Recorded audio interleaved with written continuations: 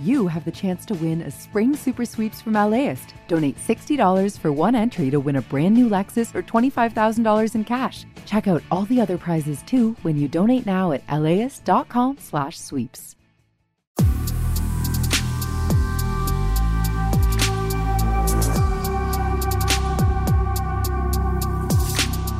Hi, this is Larry Mansell, host of Air Talk on KPCC. Since the start of the coronavirus pandemic, we've had a daily segment on Air Talk devoted to the latest information about COVID-19. As time's gone on, we've looked at vaccines and how the virus and pandemic have affected the lives of Southern Californians. That includes doctors, nurses, epidemiologists, and other medical professionals fighting the virus on the front lines. In each episode of this podcast, we'll speak with one of our experts on the rotating panel of Air Talk guests who will be sharing their expertise with us daily. You can also listen anytime at LAist.com, kpecc.org, or subscribe wherever you download podcasts. We are joined by the co-chair of emergency medicine at Cedars-Sinai, Dr. Sam Torbati. Dr. Torbati, a very good Thursday. Thank you so much for joining us. Happy Thursday, Larry. Great to be with you and your audience. So I want to start with the recommendation from the FDA and the CDC that came down on Tuesday, late in the day, that those age 50 and older are okay to get a second booster shot.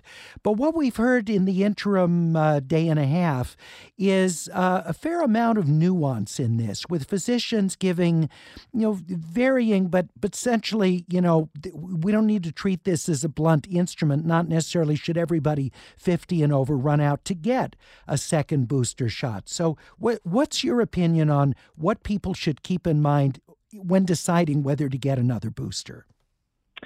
You're absolutely correct. I mean, right now, the CDC and the FDA have opened up the door for the second booster, but there's a lot of questions in terms of, what's the best timing? Is 50 too young? I think most of us agree that if you have somebody who's 65 and older, or certainly somebody who has underlying immune problems and health conditions that makes them immunosuppressed, that it should be something that should be considered. But there's also timing concerns in terms of, whether now is the best time, or maybe we should wait until we get closer to a time period where there's other variants that may be coming around the scene.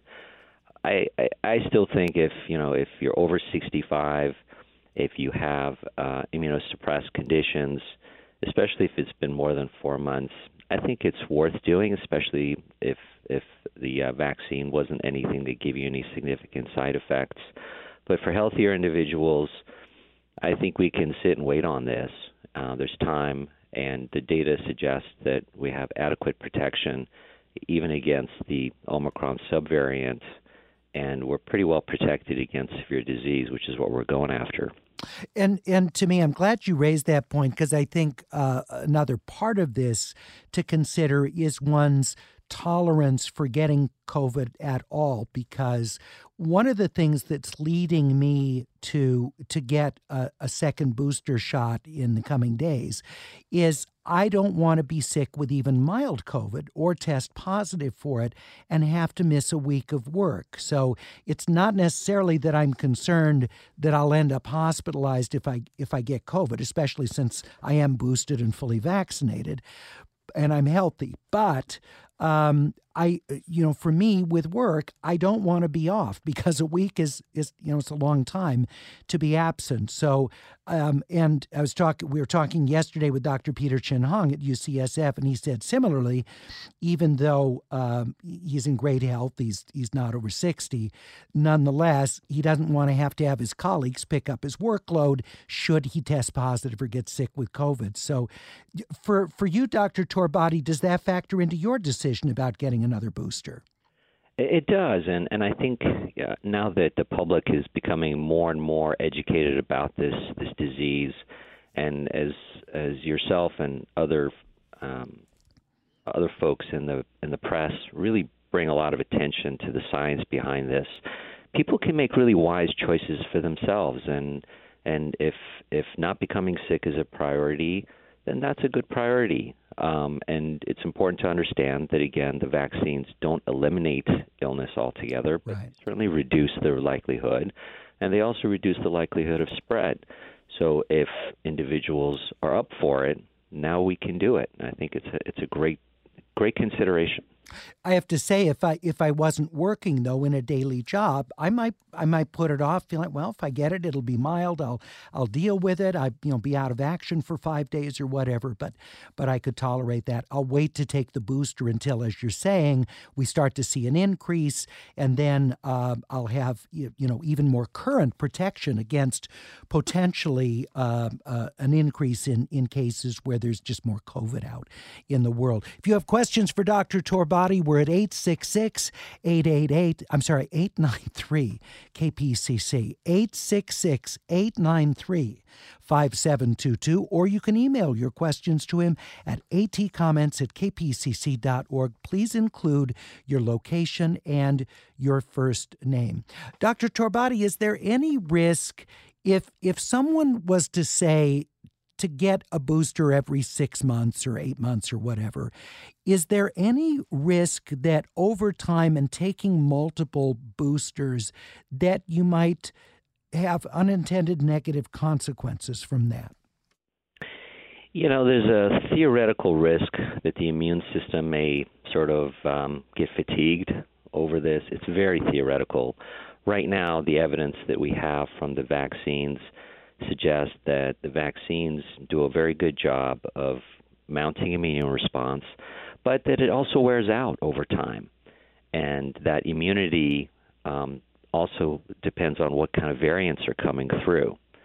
So I think going forward, we could probably anticipate a phenomenon where we get annual, maybe biannual vaccines to protect against continuous changes in this virus as this virus continues to evolve to try to evade host immunity. And in doing so, I think we'll continue to do a good job of just learning to live with a pandemic. And hopefully we're sort of the beginning of that phase now. All right. Dr. Sam Torbati, co-chair of Emergency Medicine, Cedars-Sinai Medical Center, with us. Alan in Westlake Village emailed us, I'm 56, type 2 diabetes. Should I get the second booster sooner or can I wait? So, Alan, if all you have is diabetes, you certainly can, but you can also wait. If there's other risk factors like obesity or high blood pressure or any cardiovascular disease, that may want to push you over to try to get it earlier. But you have a choice right now. And right now, we don't have much COVID activity in the community, so you can wait. There's no urgency at the moment. 866-893-KPCC. The Los Angeles City Council voted yesterday to lift its vaccine mandate for businesses that operate indoors or for outdoor mega events. Now, businesses or event operators can still choose to require people to be fully vaccinated and to show that vaccination proof. So this does not foreclose that, but it's no longer an obligation. Dr. Torbati, what do you think about the city of L.A. taking that step? Yeah, I'm fully supportive. I mean, it follows the science and it follows the epidemiology. And right now we're in a great spot where the rates of infection and disease is low, hospitalization rates are low. So this is in line with what the state has done in terms of changes, as well as the county. And it's nice to see that the city's following through as well. A large study looked at the effectiveness of ivermectin for those who are diagnosed with COVID-19.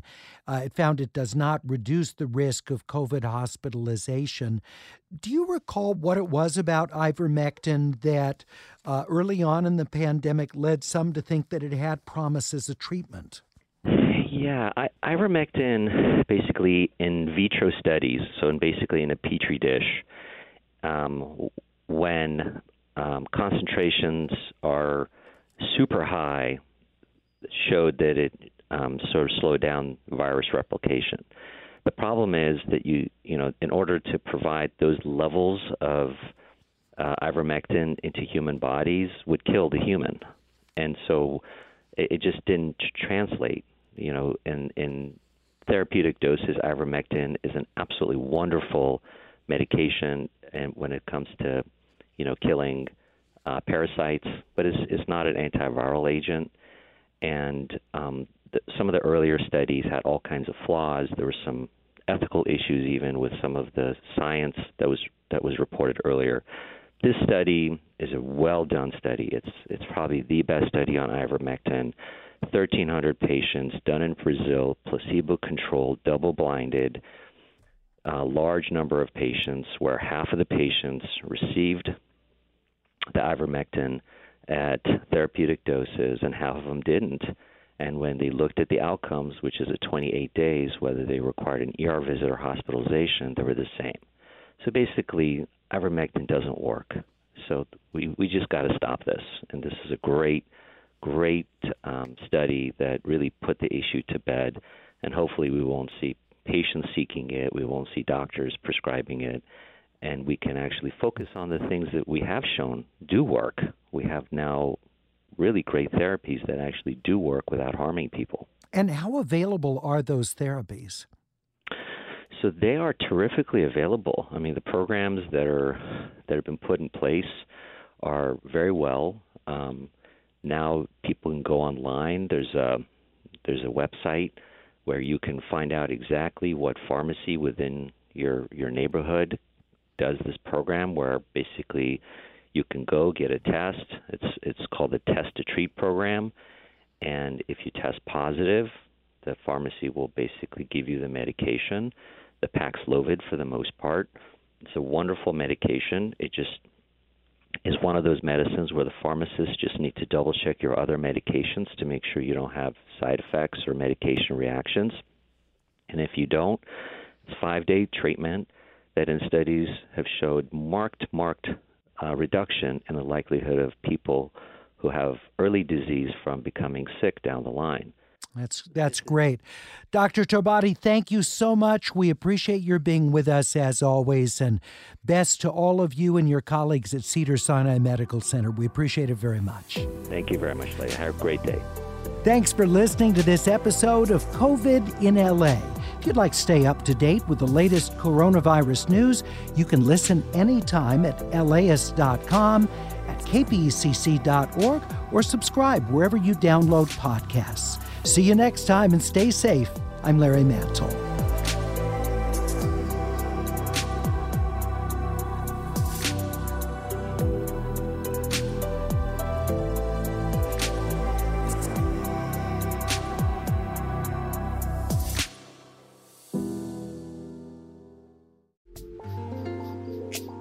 This program is made possible in part by the Corporation for Public Broadcasting, a private corporation funded by the American people.